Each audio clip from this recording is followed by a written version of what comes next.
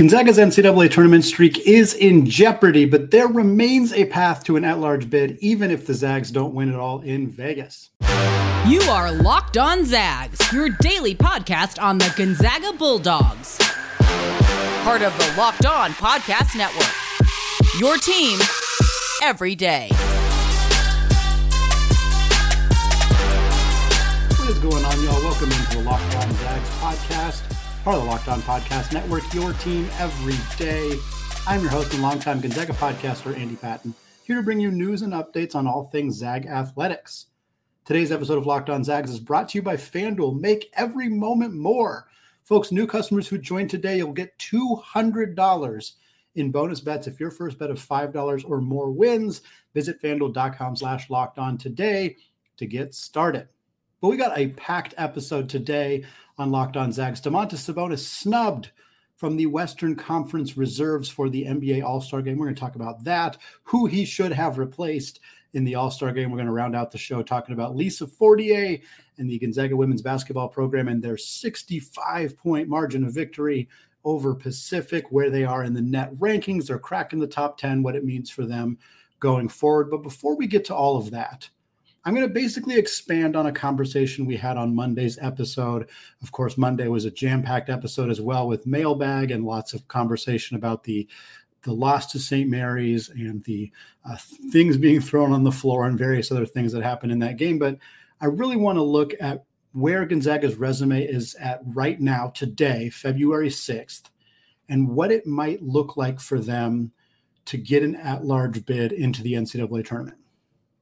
Because the conversation really since the San Diego State game has been, the Zags need to win in Vegas. They need to win in Vegas. They need to secure the automatic qualifier. They don't have an at-large resume. They don't have the quad one wins. They're not going to get there. And to be very clear, I'm going to say this right off the top. There is not a scenario in my mind where Gonzaga, if they don't win in Vegas, isn't sweating. And I mean sweating on Selection Sunday. The only way to be secure, fully secure in the NCAA tournament is to win the WCC championship.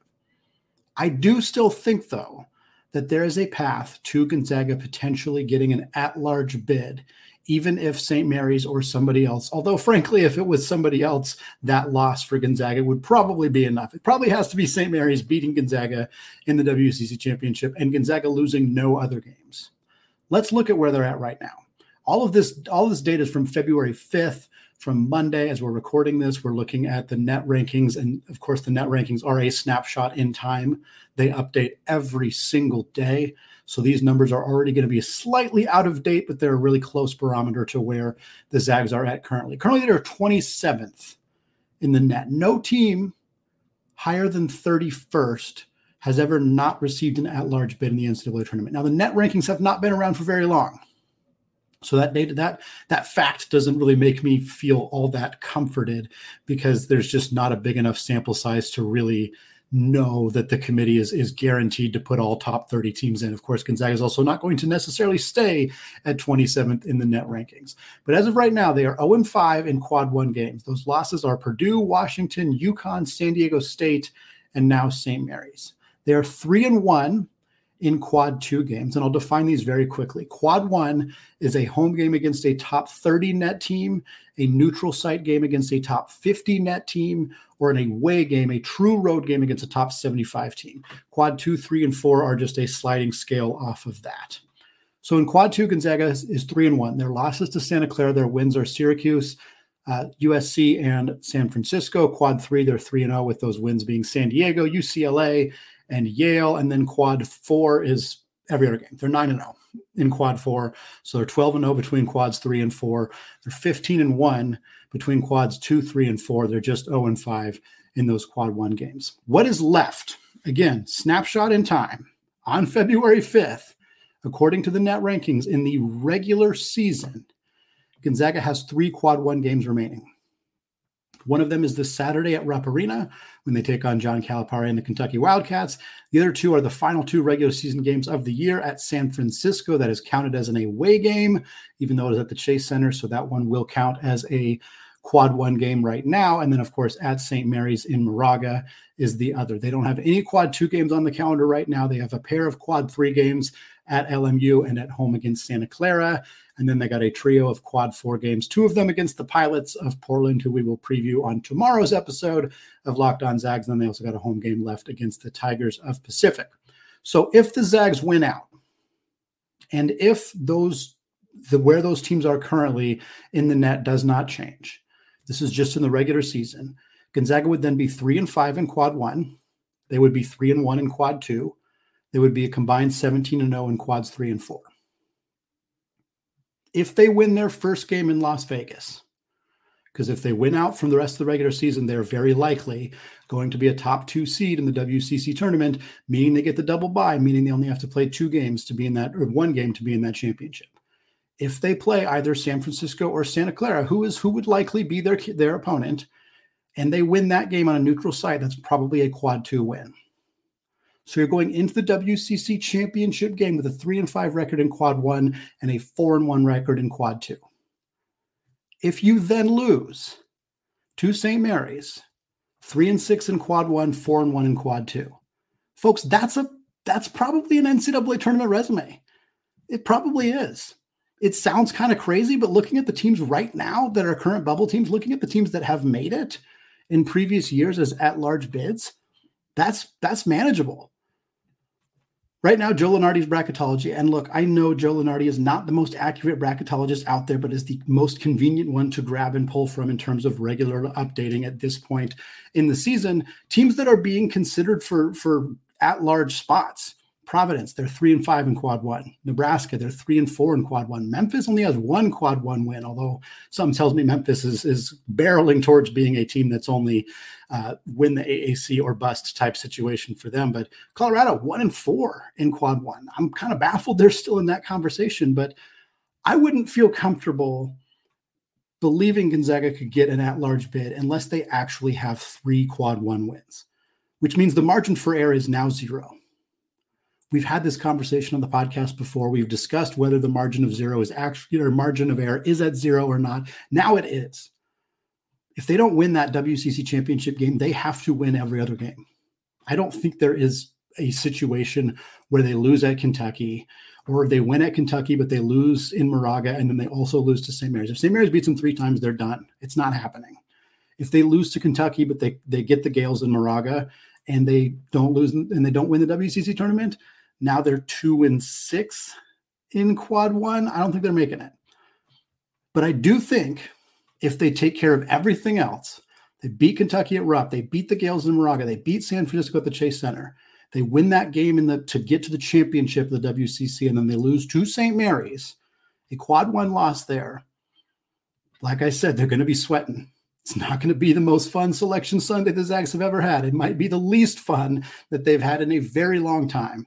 But I still think there is a potential, maybe even a likelihood, that resume is good enough to get Gonzaga into the NCAA tournament. Maybe it's as a play in 11, something they have not had to experience before, but I think it's enough to potentially sneak them in.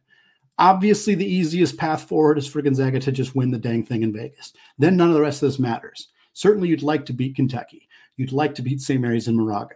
You'd like to avoid any hideous losses outside of that, like another loss to Santa Clara or, God forbid, a loss to Portland or Pacific. But none of that matters if Gonzaga wins in Vegas. They're just going to get a crappier seed. But if they go undefeated from here on out and win in Vegas, we'll see. I think, unfortunately, that might actually put Gonzaga in a spot where they get a dreaded 8-9 seed and have to play a 1 seed in the second round. I'll tell you what, there's not a single 1 seed out there that would want to play Gonzaga on that 8-9 line. But I do think that is a potential path for Gonzaga. And I do think that the team is going to focus on WCC or bust. They're going to focus on just win every single game in front of you. That's always been Mark Few's mantra. But I would caution anybody who says that there's absolutely no way Gonzaga gets in unless they win the WCC tournament. Teams that have had a resume similar to this, if Gonzaga wins every game until that one, have made the tournament in the past. And I think it's possible they do again. There are a couple things to keep an eye on for Gonzaga fans, though, that could be not so good. A couple concerns right now. UW is 73rd in the net. If they fall below 75, that quad 1 loss falls to a quad 2 loss. Not great. Not great if that happens. Not anything Gonzaga can do about it. That's part of the flaw of the net ranking system. I get why it exists the way that it does, but it is unfortunate that you're at the mercy of other teams doing well or not doing well. Similarly, USC currently is 97th in the net. If they fall below 100, that quad 2 win for Gonzaga becomes a quad 3 win. Nothing they can do about the fact that Isaiah Collier is not playing, that Coach Andy Enfield has not figured out what to do with his guards, that Bronny James hasn't stepped up. Just one of those realities of that situation. Similarly, Yale, they are 81st. If they move up into the top 75, if they can climb 6 spots, that quad 3 win for Gonzaga becomes a quad 2. So it is possible some things could go in the other direction in a favor for Gonzaga, but ultimately it's going to come down to picking up a couple of quad 1 wins. Ideally, they get up to 3 of them, all 3 remaining, if they're want any chance of making the NCAA tournament without having to win that final game in Las Vegas. Well, Domantas Sabonis, he was not selected as a reserve for the 2024 NBA All-Star Game, and we're going to discuss why that is, frankly, a complete disgrace. Coming up after a word from today's sponsor, FanDuel. Folks, happy Super Bowl week to those of you who celebrate from FanDuel, America's #1 sportsbook. Super Bowl Sunday is all about scoring the best seat on the couch, grabbing your favorite football snacks, and now placing some super bets. And FanDuel has so many ways for you to end the season with a W or 2 or even 3. Not only can you bet on who will win Super Bowl 58, where currently the 49ers are 2.5-point favorites, but FanDuel also has bets for which players will score a touchdown, how many points will be scored, and so much more. New customers, join FanDuel today and you'll get $200 in bonus bets if your first bet of $5 or more is a win. Just visit FanDuel.com/lockedon to sign up. That's FanDuel.com/lockedon. Make every moment more with FanDuel, an official sportsbook partner of the NFL.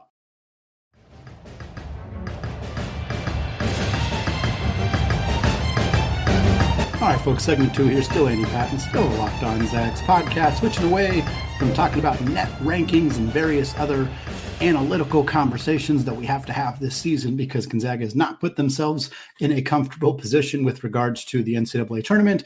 We're going to switch over to Zags in the NBA, topic we try to get to at least once a week here on Locked On Zags, giving you an update on how guys are doing, if there's any injuries, Chet Holmgren's Rookie of the Year case, etc. But what I want to talk about today is Domantas Sabonis. And this is a conversation we've had on this podcast in multiple years. As somebody who's covered Gonzaga on the podcast platform for 5 years now, back to Score Zags Score, as well as the last couple of years here on Locked On Zags, I remember writing down Domantas Sabonis' name as an NBA All-Star candidate, comparing his resume to Julius Randle's when he was in the Eastern Conference, and continuing to look at why Domantas Sabonis is not selected for the All-Star game. The last couple of years, that hasn't been an issue. That hasn't been something we've had to talk about because he's been making the NBA All-Star game. He's made 3 of them. He's had a very, very successful NBA career, unquestionably. And yet this year, in what is arguably the best season of his career, at least right in that conversation, Domantas Sabonis gets snubbed. The 5 players selected to start for the Western Conference, and as a reminder, the actual conferences will not play each other in the All-Star game. There will be a draft.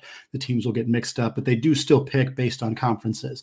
And the starters were selected partially by the fans, and we knew Sabonis wasn't going to get that kind of fanfare. Your starters for the All-Star game, LeBron James, Kevin Durant, Nikola Jokic, Luka Doncic, and Shai Gilgeous-Alexander, starting point guard for Oklahoma City. Those are your starters. Your reserves, though, these are picked by the Western Conference coaches. 2 players from the Los Angeles Clippers, 2 players from the Mountain West, interestingly enough, in Kawhi Leonard and Paul George. You have Karl Anthony Towns and Anthony Davis, both from Kentucky. Devin Booker, also from Kentucky. Anthony Edwards, and some guy named Steph Curry. Domantas Sabonis, as we're recording this on Monday evening, 19.9 points per game, 13 rebounds on the dot, 8 assists on the dot as well. He's shooting 63.6% on 2-pointers, 43.4% on threes. Sabonis leads the NBA in total rebounds and rebounds per game. He is 7th in assists per game. He is 5th in total assists. Domantas Sabonis, 6'11" big man for the Sacramento Kings, 5th in the entire NBA in total assists this season.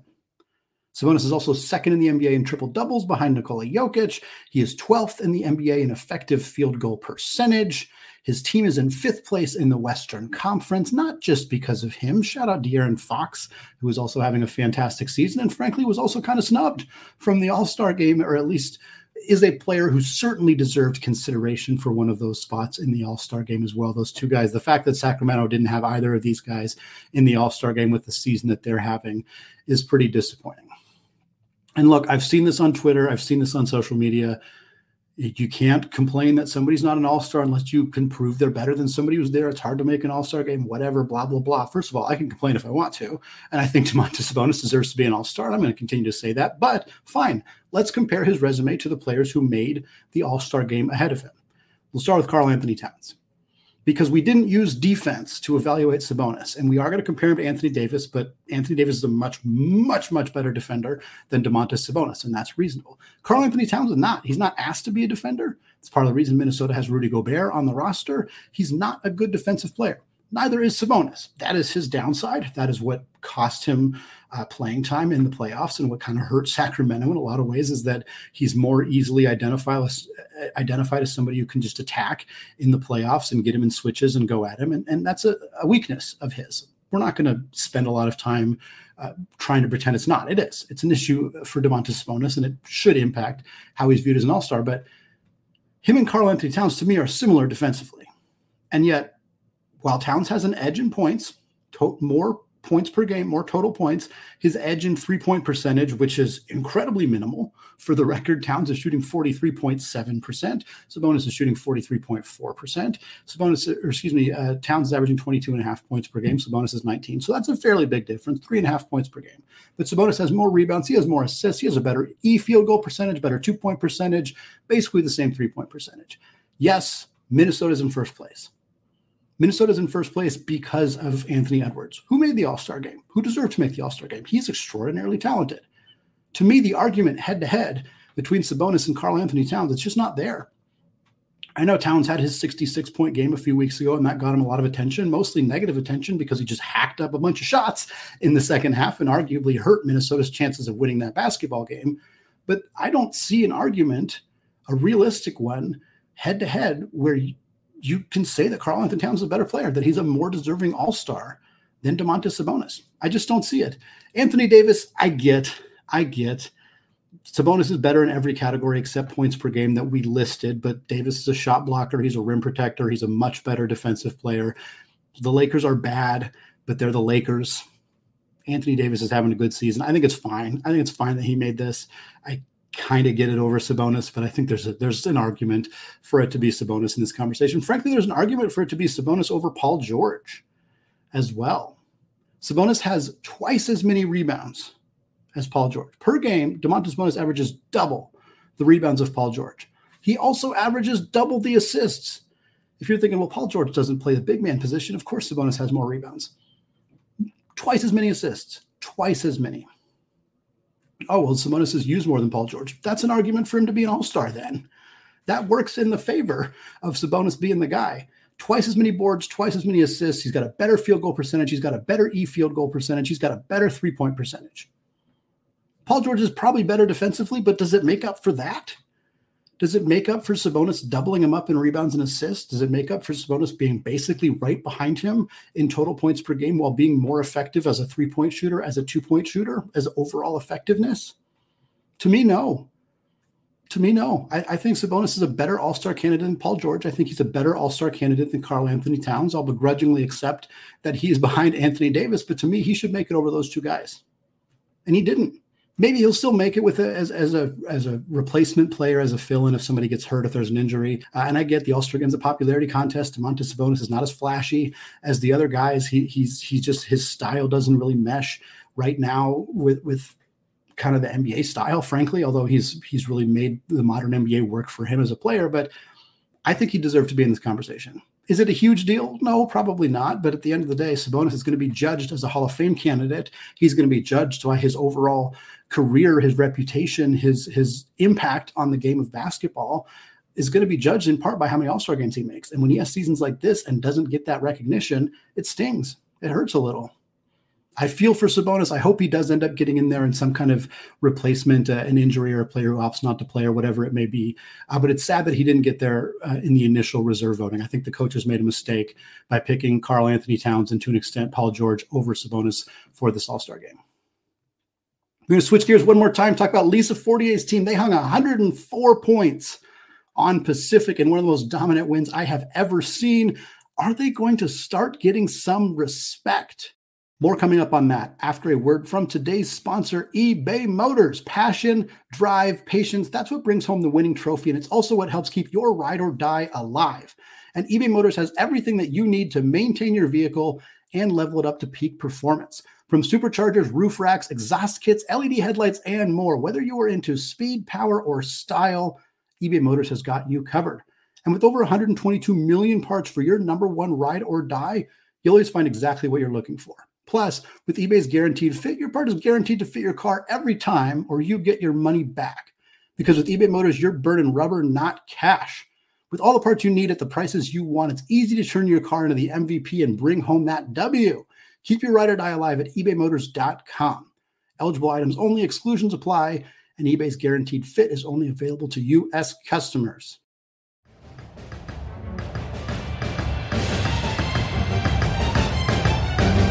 All right, folks, segment 3 here. Still Andy Patton, still locked on Zags. And we're talking about Coach Lisa Fortier and the women's basketball team. They held steady at 19 in the AP poll. After last week, where they've continued to just dominate every team that they have played in the WCC, didn't move up in the standings, but at least they didn't move down. We saw that happen a few weeks ago where they dropped spots despite 2 20-plus point victories in conference play. So at least that wasn't the case, especially this week as Stanford fell from 4 to 6. Last time that the Lady Zags fell in the rankings, it was partly because Stanford also fell. That's obviously what Gonzaga is really hanging their resume on right now from a non-conference perspective, is that big blowout victory at home against the Stanford Cardinal. Meanwhile, Louisville, one of Gonzaga's other opponents, they lost to Louisville. They moved up to 15. Washington State is the other loss for Gonzaga. They did not receive any votes in the AP poll. They received quite a few last week, so Wazoo struggling has probably had some impact on Gonzaga, but it shouldn't really. It shouldn't really. And we talked about this a handful of times on the show, but it feels like the Lady Zags are getting punished for margin of victory. Like, because of how badly they are beating teams, they're not being taken as seriously.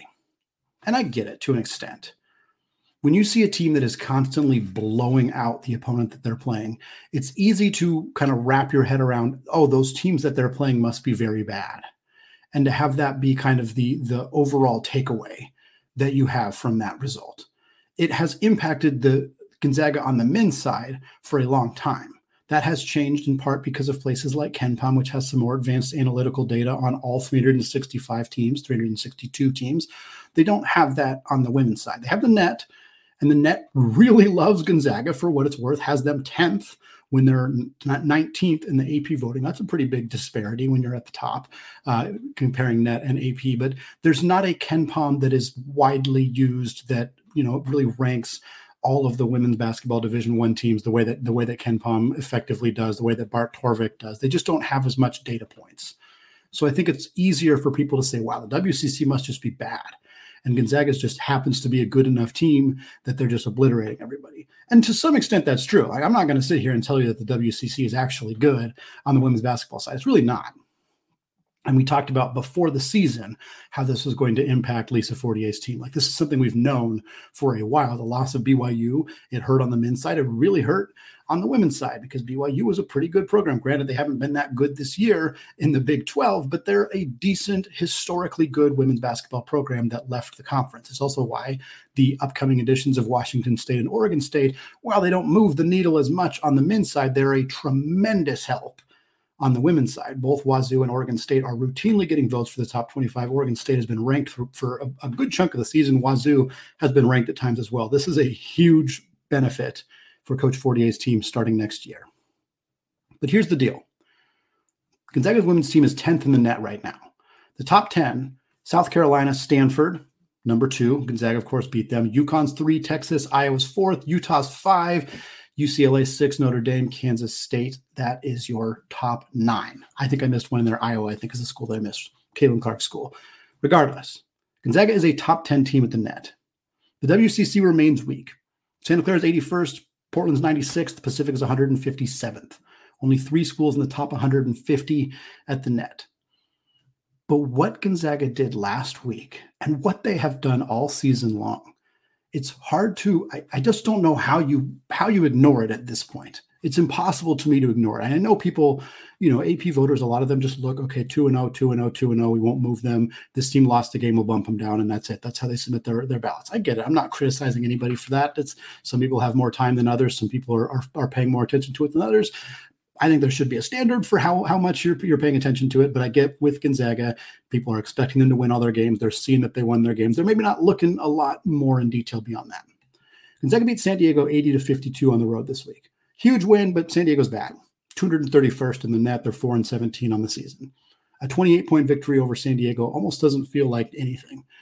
Sort of what you expect. But then Gonzaga played Pacific, and they beat them in a way that feels nearly illegal. 104-39 was the final score. I know I talked about this game a little bit on Monday for those of you who listened to the mailbag episode, but I want to reiterate some of the points we made in that game. This was a 65-point victory for at least Fortier's team. They scored their 40th point with 5 minutes left in the second quarter. Pacific scored 39 all game. Gonzaga's game-winning bucket was with 5 minutes left in the second quarter. Pacific is 2 spots ahead of Kentucky in the net. They are 3 spots ahead of Pitt in the net. Those are not good women's basketball programs, but Pacific is not where they are on the men's side. They're not like 350th, where there's not a single Power 6 team anywhere near them. Pacific is considered a better team at the net, which does not necessarily evaluate head-to-head talent, but for a reference point, Pacific is on the same level as Kentucky and Pitt. How many top teams in the Power 6 are beating their opponents in conference play by 65? To be clear, it is happening. South Carolina did almost this exact same thing to Kentucky. South Carolina is the number 1 team in the country. They're number 1 at the net. They played a team outside the top 150 in Kentucky, and they obliterated them. It was almost the exact same score. It was like 96-36 or something like that. It was a similar score and a similar just absolute beatdown. So it's not like this isn't happening. And I'm not saying Gonzaga deserves the same recognition as South Carolina. They don't. They're not on that level. South Carolina is undefeated. They're absolutely ridiculous, unbelievable program. But let's use Notre Dame as an example. Notre Dame is 8th in the net. Gonzaga is 10th in the net. Notre Dame played Pitt twice. Pitt is 160th in the net. Pacific is 157th. Notre Dame's first game against Pitt, they won by 5 on the road. Gonzaga has not played Pacific on the road yet. But at home, Notre Dame won by 25. Easy breezy margin of victory. Gonzaga's was 40 points higher. 40 points higher. Nobody is going to argue that Pitt and Pacific are the same. If these two teams played each other 10 times out of 10, you ask women's basketball experts who really follow the sport, who's going to win? They're going to take Pitt 8 out of 10 times. Probably. I'm not going to pretend I've watched a lot of Pitt women's basketball. I have not, but I'm guessing that they are a better program. Regardless, the net this is how you use the net. These teams are supposed to be comparable. That's how it's used. That's how it's evaluated. What Gonzaga is doing to the teams in their conference, not just the bottom feeders. They've played Santa Clara twice. They've beaten by 35 plus points both times. Their closest margin of victory in the WCC is 18. 7 of their 9 WCC wins have been by 20 or more points. 3 of their 9 WCC wins have been by 35 or more points. 2 of those were against Santa Clara, the second best team in the conference from the net perspective. The other one was against Pacific, and it was a 65-point victory, the 4th best team in the conference. Gonzaga is destroying every team that they play. These matchups are not even close. They had 19 threes against Pacific. 19 of them. 19. That is an unbelievable number. This team is crushing everybody that they are playing. They are not having any close games. They blew out Stanford at home. Their only losses are a very, very early season loss to Washington State and a loss to a Louisville team that's considered top 15 in the country. That's it. This team deserves more recognition than they are getting. 19th in the AP poll is not egregiously bad, but they are better than that. They are better than that. They host Pepperdine and LMU this week. They have yet to play Pepperdine. Last time they beat LMU by 24 points. This team is playing at a level we have almost never seen from a Gonzaga program. The 2020-21 Gonzaga team is close to this level. This has been a jaw-dropping season. We knew it had the potential to be great because they returned basically everybody. Yvonne Ejim comes back, the Trung twins come back, Brenda Maxwell comes back, Eliza Hollingsworth comes back, and you knew this had the potential to be a special year. But it has been more impressive than I could have even imagined. And I wish it was getting more attention. I wish that there was more conversation around this team because they're probably going to get a 4 seed. And that's fine. It's not terrible. I don't think I'm going to be screaming and banging the drum for them to get like a 1 or a 2 seed. I understand that's not the situation they're in. But this team has been one of the most singularly dominant mid-major college basketball programs that we have seen in a very long time. And they are having an otherworldly season. And I think it deserves more love. So that's part of my goal, to bring you more conversation about this women's basketball team. Tomorrow we'll be back with a preview of that University of Portland game as we get ready for Shantae Leggins and the Pilots at the McCarthy Athletic Center at 5 p.m.